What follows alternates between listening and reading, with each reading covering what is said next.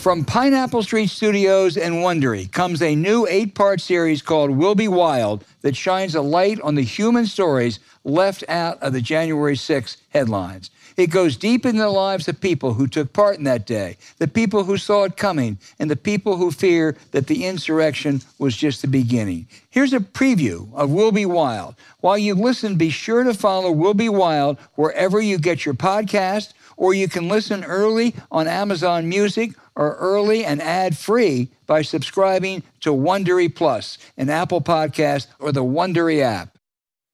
It's Christmas Eve 2020, when Jackson Reffett makes the biggest decision of his life. He's been watching anime in his bedroom, or trying to. I just hear behind my wall my dad talking about the government and Nancy Pelosi, and it's all mumbled, and I'm just like, God, like, this is just, it's crazy. Like, it's crazy talk. Jackson's 18 years old, and he's come to the conclusion that his father is a dangerous man, and he needs to do something about it. What did he say that made you think he could be violent? That he's going to do something big. And I know that's very vague, and that's what I think triggered me to be so worried about it, is how vague it was and how, I guess, active he was. It just got to a point where I was getting so paranoid and anxious and nervous that I almost wanted to take this off my shoulders and give it to someone else. He Googles, how to tip the FBI. A text box pops up. Jackson looks at the blank space and gives himself a pep talk. Okay, I'm going to do this right now. I have to do this right now. Get it over with. I'm going to just do it. He starts to type. I don't know what my dad's doing. He's a part of a couple organizations, Texas Freedom Force, I believe it's called. He's prominent at 3 Percenters. He says he's high up in the organization. He says he's doing something big. I don't know what, but I'm just worried. I don't know where he's going. He might do something soon. I have no idea. And send.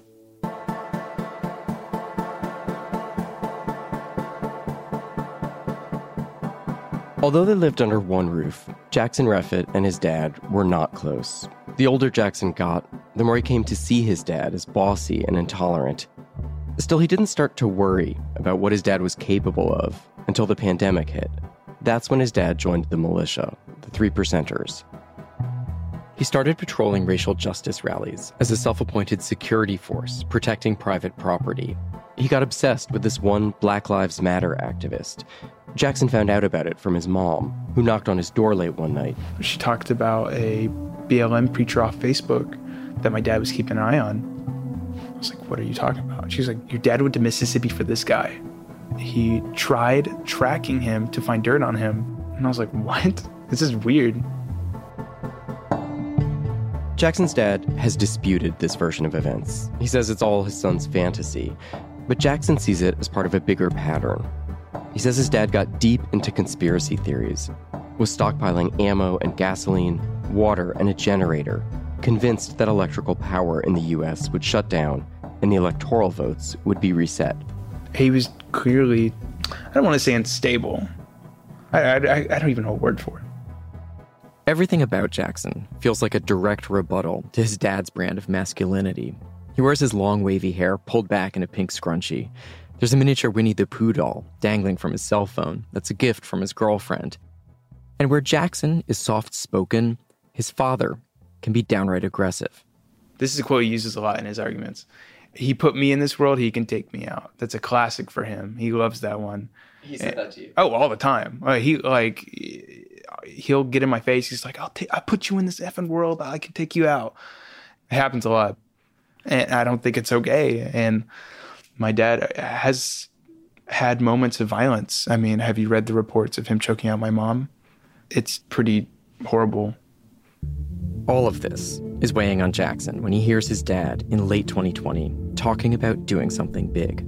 I was like, I can't call the police. I mean, they're going to come here and do what? They're going to do nothing. So I was just like, the FBI. I mean, you can send in tips to the FBI. I mean, almost everyone knows that. And after pressing send, he feels some semblance of relief. Okay, that's off me. It's on their shoulders. Whatever they do, whatever they say, whatever my dad does, it's on them. I'm Andrea Bernstein. And I'm Ilya Meritz. From Pineapple Street Studios, Wondery, and Amazon Music, this is Will Be Wild, a podcast about January 6th. But it's not a recap of the news you hear every day. It's a deeper look into the forces that led to an insurrection and the fight to save democracy before it's too late. It's about the people who were there that day. Y'all, we're 1 block away from the Capitol now. I'm probably going to go silent when I get there because I'm going to be a little busy. The people who saw it coming. We're not saying we think that when the president speaks, people do violent things. We're saying the evidence shows that it happens. And the people whose lives will never be the same. I mean, there were people in the crowd that were chanting things like, get his gun, kill him with his gun. We talk about January 6th, like it's in the past, a day in history that we survived. But it's more than that. No, we didn't dodge a bullet. That was a practice run. Right? Insurrections without consequences are just practice runs.